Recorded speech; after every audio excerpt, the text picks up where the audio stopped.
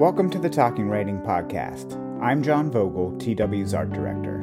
In today's episode, TW managing editor Neva Talladen speaks with Dana Humphrey, author of the memoir May All Beings Be Fed, which was originally published in December of 2021. Dana wrote the book through the lens of her childhood persona, Yaya, and it chronicles her shamanic journey through life via globe-trotting adventures, mental health diagnoses, and inner reflection.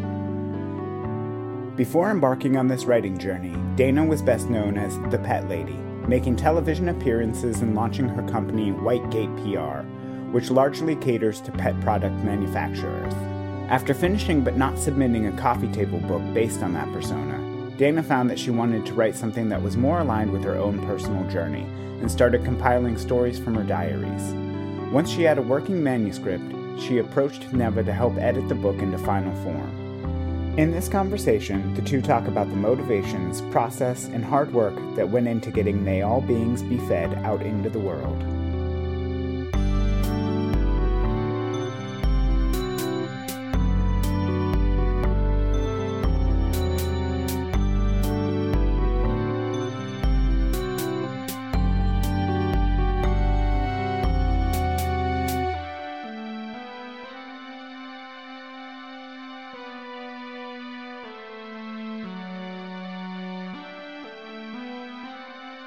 Hello, welcome Dana, and welcome to the Talking Writing Podcast.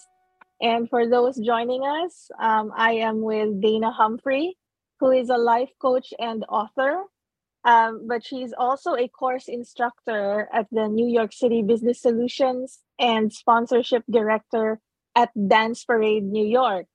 And as if that wasn't enough, she's also an artist and hot yoga teacher.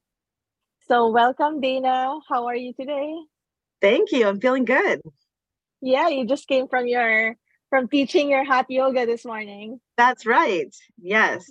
So before anything else, would you want to share with the audience why you wrote May All Beings Be Fed, and what was the event that was the aha moment when you decided you would write the book? Sure. Thank you. Yeah, it's been a really long journey.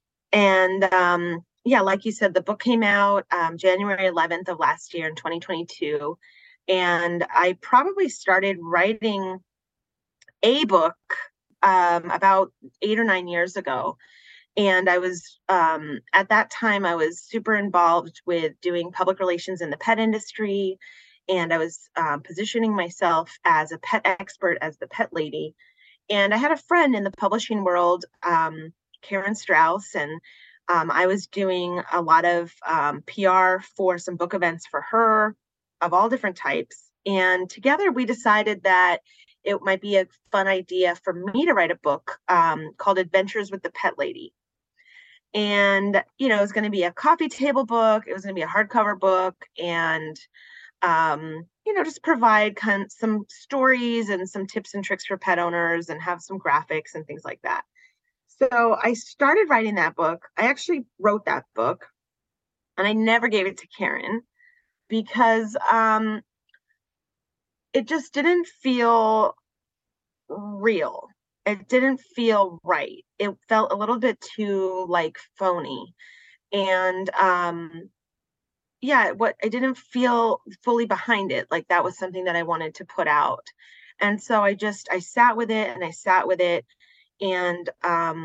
started taking some writing classes and just for fun, just writing my own stories. And after a while of doing that, after several years of doing that, I flew to Guatemala to go to a retreat. And that's really where this book kind of came together. I had my, paper diaries that I had been writing my stories for the past couple of years. I had the shell of the Adventures with the Pet Lady. I even had a cover for that book. And then during the pandemic, I had a couple of days, I had Wi-Fi, I had my computer, and I just started writing out my stories and putting them into into the computer. So through that process, I realized that I really didn't want to put out an Adventures with the Pet Lady book. I really wanted to share my own story. And so I started working with a book coach.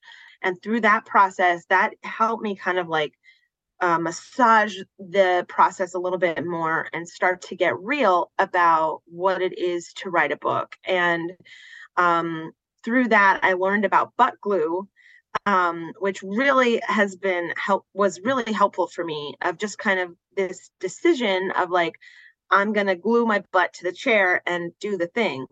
And what I found really helpful was waking up early.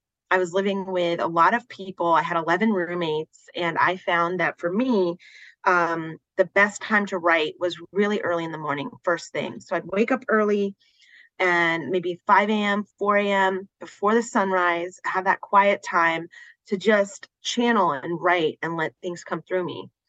But really, it was just kind of like an honest look at myself. And I think the pandemic helped me with that, of saying, you know what, this is my life force energy. This is my transmission that I want to share. And I want it to be a little bit more meaningful, even if it's only meaningful to one person.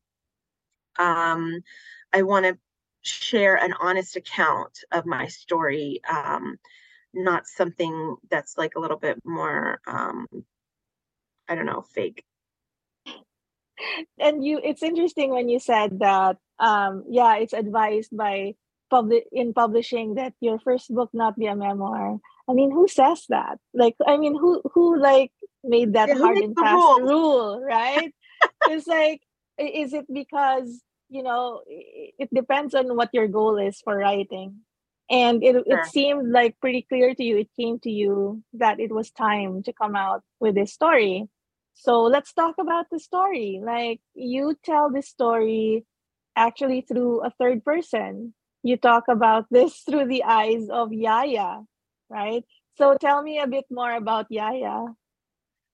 Yeah, thank you. I mean, you just used the word coming out, and I feel like that is a big piece of my story, is coming out as, with mental illness, and coming out with some truth about my sexuality and things of that nature. And so I found it easier to write from the third person as my childhood self. And so I really see the book as written from the little girl that kind of this unhealed inner self that was called Yaya. My little sister couldn't say the name Dana when we were kids, and so she called me Yaya.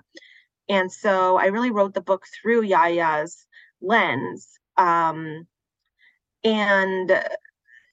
it not only was helpful for me in my writing process to write from Yaya's perspective, but I also think that there's kind of something interesting about that it's not necessarily from the perspective that I'm at right now. It's like through that little girl's eyes and through her memory, which, memories aren't necessarily facts, right? They're just interpretations of how we feel or how we think things are happening at that time and how we remember them. It's impressions that are true to us, but it doesn't necessarily have to be historical fact. Right. And that's one thing that we both learned through this process, because we were looking at it both from a lens of, okay, Dana, just write about how you felt during this time, what you remember from this time, and the importance of these events in your life. But at the same time, we also had to ground it, all the orienting details, which is that's the push-pull of writing a memoir. It's real, but it's also like the version that is real to you, that other people did not see. Like 10 people could be in that event with you, and they would write it 10 different ways, right? Absolutely. And you wrote it in your way. But since there were so many things there were so many revelations you were working through, as you said, coming to terms with your mental health, coming to terms with your sexuality. Was it easier then to view those things through Yaya? Was this a deliberate device that you used so that you could address it better? Yeah, absolutely. Yeah, absolutely. It was definitely a deliberate choice of writing through Yaya and helping create a little bit of separation for me. And yeah, that you mentioned push pull, that definitely feels like resonant for how the process was for me. And that's why the butt glue is like so important, is that, it was like, in a way, it's like it was another way of a therapy process, right? Like I've done all different types of, talk therapy and different things, but actually, writing it again, witnessing myself and sitting through some of these, stories again, it is a emotional push pull of, okay, am I really gonna share this? And just the process itself of writing the memoir was possibly like the most, I don't know, healing thing that I could have done. Or just in my journey, there's lots of different healing things that I've done, and somehow writing this book has really, helped me kind of, I don't know, move on from a lot of those feelings that I had. Yeah. And I kind of see myself as like before the book and after the book. And now that it's a year later, I was able to just really let go of a lot of that stuff through the writing process and through the writing journey.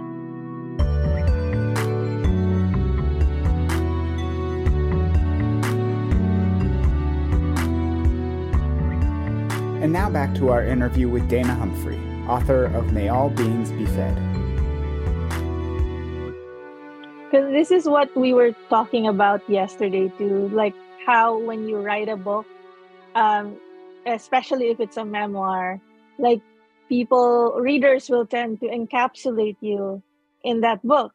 But you're a human being, so you continue to live apart from that book. And so, as you mentioned, like you might think differently now, as opposed to when you were writing the book, right? What do you mean when you said that you moved on after that book? Yeah, it's like a weight has been lifted.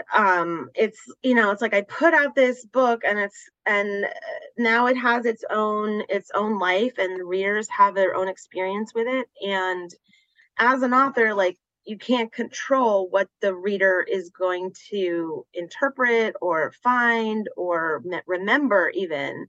And so it's been kind of an interesting journey of even talking to people who have read the book and the things that they remember or don't remember. And the further kind of I get away from it, the more I actually am happy that I wrote it through Yaya's perspective, because I feel like it really is through her perspective, not through who I am at this moment. And I can continue to grow and shift and change, and the book is still, still there. I guess part of my own like personal spiritual journey has been to be like, how can I be really strong in the seat of myself? And that's been something that, I've been really working on, I guess, for the last year.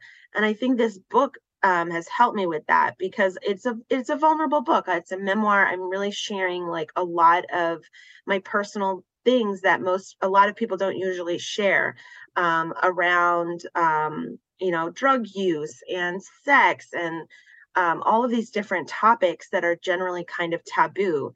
And in a way, it's like you get to read my diary and get a little get a little glimpse into like Yaya's like personal thoughts and stories.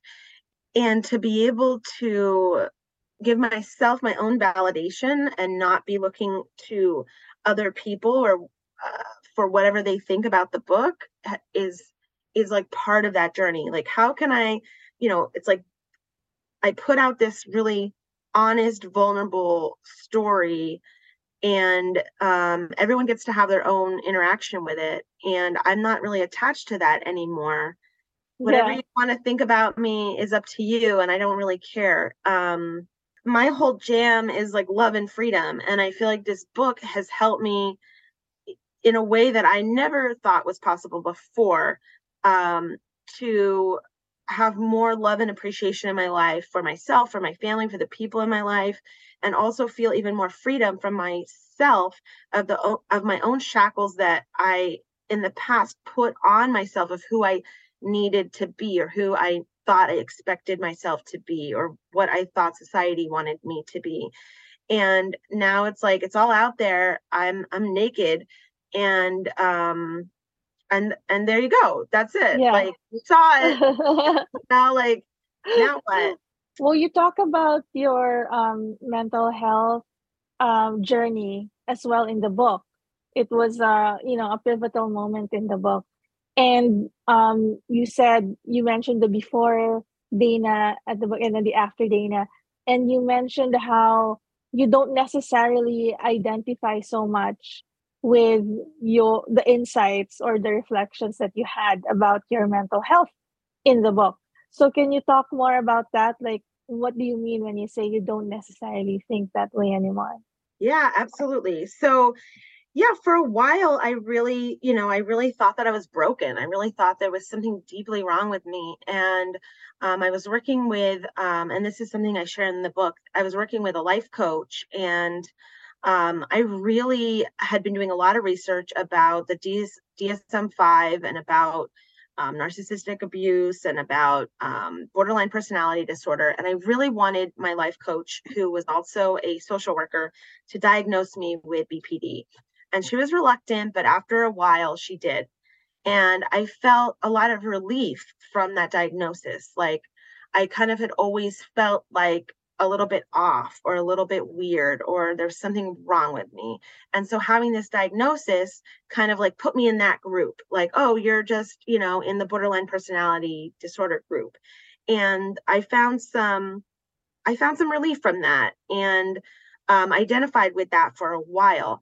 And then kind of through this like healing journey that never really ends, I found like more of a shamanic perspective of like, we're all just humans having a human experience, and these boxes and these categories that we create to have ourselves be more separate doesn't necessarily do anything for us, and it's not really necessarily real.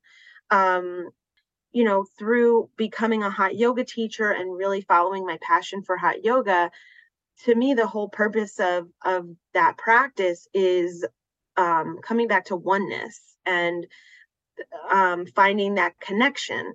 And so the more that, we kind of like isolate ourselves and put ourselves in these different boxes, like I'm this kind of person, not this kind of person. I don't feel like that really serves me anymore. Yeah. And so there was a time when I really hung on to that BPD diagnosis, and I was really like into it. And now I'm like, yeah, sure. That's there. I'm not like against it or running away from it. It's just not in the forefront for me anymore. Yeah. It's interesting that everything you said resonates with a previous guest that we had, another author, Sarah Faye, where she talks about diagnosis and recovery. And she had struggled with her own mental health issues. And she mentions that, the limitations of diagnosis is that it puts you in a box and doesn't really make space for real human experience, which is that you can recover, or you can move on from being exactly a part of that. It's a lot of, it focuses on conformity rather than healing and recovery, which is supposed to be, the main goal, the only goal of medicine and science, discoveries in science is to benefit us or to heal us, right? But I want to tie this into your discovery. Like, I want to ask too, like, your motto in the book, or the title of your book, is "May all beings be fed." And I'm wondering, like, through your realizations after writing the book, does that still resonate with you? Does that philosophy still resonate with you? And can you explain what may all beings be fed means anyway? Yeah. Thank you. Yeah, the title just continues to feel more. So I can explain what I mean by that. So the title is "May All Beings Be Fed," and there's a story in one of the chapters that I talk about. I was at a retreat and I was hanging on the porch with a friend, and the sun was going down, and there was a lot of mosquitoes. And he shared this philosophy with me that when you get a mosquito bite, it's because of the resistance. And resistance is a huge theme in my book. So if resistance is something that you're working with, like I know Yaya knows about resistance. And so I really was able to adopt this theory or this like practice in that moment of, if I can drop my resistance to the mosquito and drop my like thoughts about, I don't know, hating the mosquito or being annoyed by the mosquito or being frustrated or all of these kind of these emotions, then there's no itchy mosquito bite. It's not necessarily that the mosquitoes don't bite me anymore. I just don't have a reaction. Yes. And,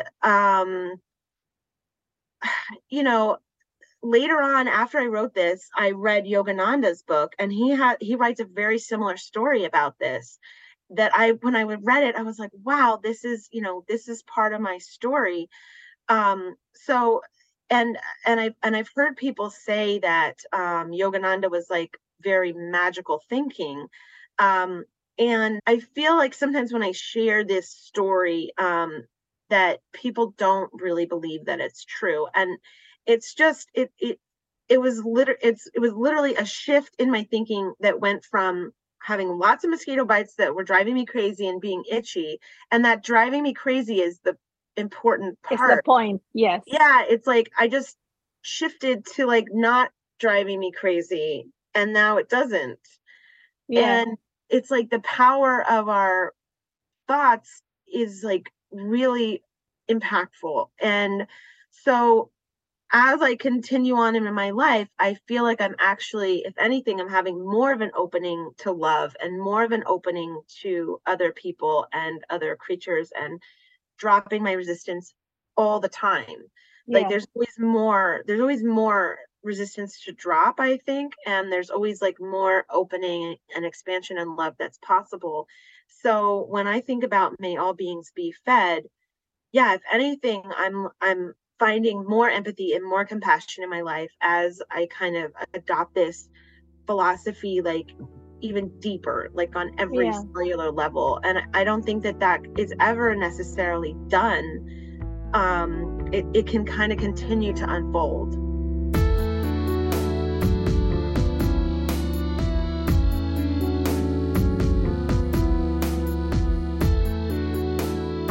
And now, back to our interview with Dana Humphrey, author of May All Beings Be Fed. So let's segue from like hurt and all of that to the practical side of your book, practical side of writing your book. Because it's not only, when you're writing a memoir, you're not only thinking about yourself and how that impacts you or can hurt or not hurt you, but you're also thinking about the people that you mentioned in the book. Now, I know for legal compliance sake, we had to change some names, right? And make sure that no one is identifiable for certain sensitive events. But what's interesting to me is that, of course, you had to mention your parents, your sister, your childhood, and you asked them not to read the book. So what made you decide to do that? In a way, this book is a type of diary, right? It's impossible to write everything that's ever happened in your life, because that's just not how it can work. But in a way, it is a diary. And so I did have some fear when I was about a month or two away from this book coming out. of starting to have a little bit of fear settle in of like, okay, I really don't want my parents to read this. And instead of just sitting in that fear, my book coach was like, well, why don't you just ask them not to read it? And it seems so simple and so straightforward, but while I was in it, I really like, that didn't seem like a solution to me. And it was like very clear. And I thought, okay, great. So I wrote them an email. I said, hey, I'm coming out with this book, and I'd really, not even like, I'd appreciate you not reading it. Like, do not read it. Very definitive. It's like, look, mom, dad, don't read the book. Yeah, just don't read it. And my dad got back to me and he said, okay, we've been fair warned. And I really believe that they haven't read it. And I think that, my relationship with my parents is better than it's ever been. And it continues to be, I don't know, more peaceful with them. And I think part of it is that also this trust that we had of me asking them not to read it, or suggesting they don't read it, and them actually not doing that. I feel respected in that offering. And I did have some reservations and some fears about that. My sister did read the book. Mm-hmm. She gave me glowing feedback, and that's nice. My sister and I have a really close relationship, so I was happy about that. But I know that the book's like in her house, and I know my parents go to her house, and there's still like some little traces of fear that happen. Like, oh, what if my mom just picks it out and opens to a page and finds something that she doesn't want to see? It's like you 6 years old asking your parents, don't read my diary. I have a diary, don't read my diary. Yeah, I do think some of my relatives have read it, and and what I've kind of learned, again, now that we're a year away from it, having that time and space to kind of like settle in and let those fears subside, is that I find when I share my vulnerable self, generally people just have compassion. It's surprising how people can be generous too. It's a real fear of authors because it's such a vulnerable process that putting your work out there opens you to so much, criticism or reaction. But it's also surprising how generous people can be, or how much it resonates. Like, did you expect it to resonate so much with other people? Yeah, it's interesting. Like when I talk to friends or I talk to people who have read it, the parts that they like pick out always seem like really random to me. But that like that's like whatever their experiences. Yeah, at that moment too, that they chose to read it. And I also think that you mentioned like the changing of the names and things like that. I definitely had some anxiety about that as well. And I think like we did a good job. Like I feel like no one's identity was revealed. And if even people who know me really well are like, ooh, who's that? So in a way, I think that we covered our bases, and I feel good about the characters that were, shifted a little bit. That's right. Like you were recounting a real experience that happened to you. So when you wrote it in your book and had to change that, was that something that helped, or was that something that you wish that you didn't have to do? It was a little confusing. Yeah, I think I wrote most of it with the real names and identities, and then once I had selected like which stories were going to comprise each chapter, then I was able to kind of make sure that the identities were appropriately changed. And there's some people in there who their identities are as is. Yeah, that's right. Yeah. As well. Yeah. So it's a mix. Mm-hmm. Talking about the real work that you had to do, you mentioned a while ago that, butt in chair and you had to like wake up early and everything. Was there at any point, was there a time when you wondered whether or not you would finish the book at all? Or how did you know that, okay, this book is finished? or I should keep writing? Like, how many years did it take for you to write the book? Like 2 years? I mean, the whole process was like 8 or 9 years, but once I Yeah. got clarity on the fact that I was going to write a memoir, it was about, at least 2 years. And it was, it was hard. It was work, and if anyone who's been in any kind of artistic process, you may know that it can be excruciating. And it's kind of like this, there's like the beginning with the excitement, and then there's like the actually doing it that's like hard and plugging away, and then you kind of get to the other side of it. And I just had to decide, actually, at some point. I had to, I really gave myself deadlines, and I really had to decide at some point that I was going to be done. Because with a memoir, like, you can just keep adding chapters, making edits, like, forever. And at some point, like, you just have to be done. Just like a piece of art, if you are painting, like, you could keep making little tweaks for like 25 years, but like at some point you just have to say, like, okay, I'm done with this. And having a team is very helpful. Having other people know about the deadlines that you've made yourself is helpful. But it was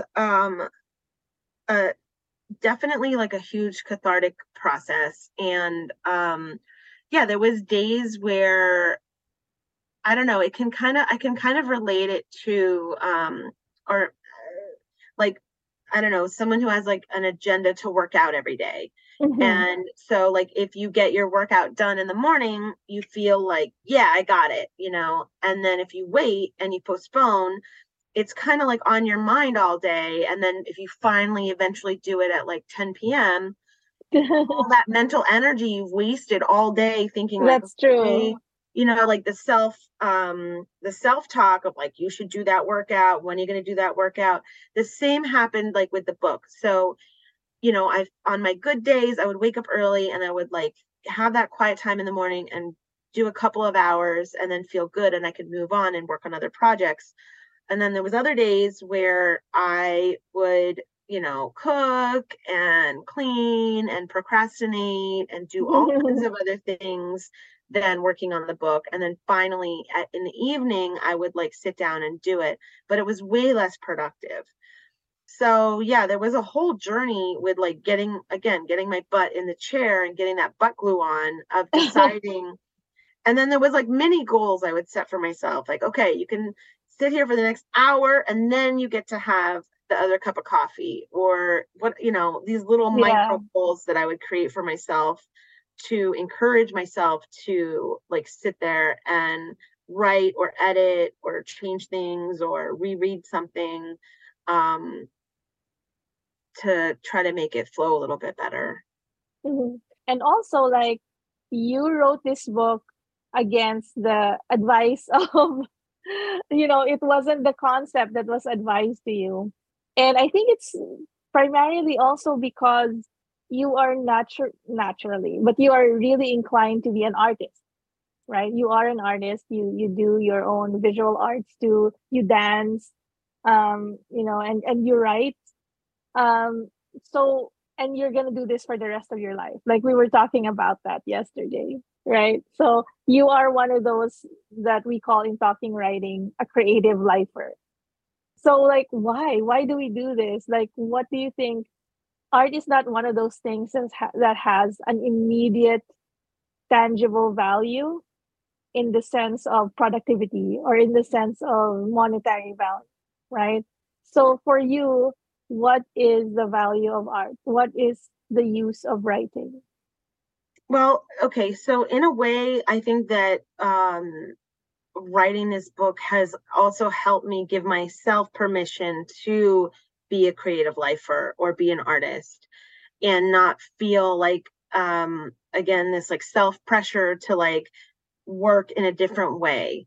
I think I've known that I'm an artist for a very long time. And so it's kind of like full circle. Like, Yaya used to go to art classes, and that was something that made her feel really good. And so now, yeah, full circle, like I spend a lot of my time making art and visual art and experiential art, and basically kind of like taking ideas and putting them into reality. And again, it's like what I think it's going to be like and what it ends up being like, there's often a big disconnect between those things, even with the book. But that doesn't mean it's not worth doing. And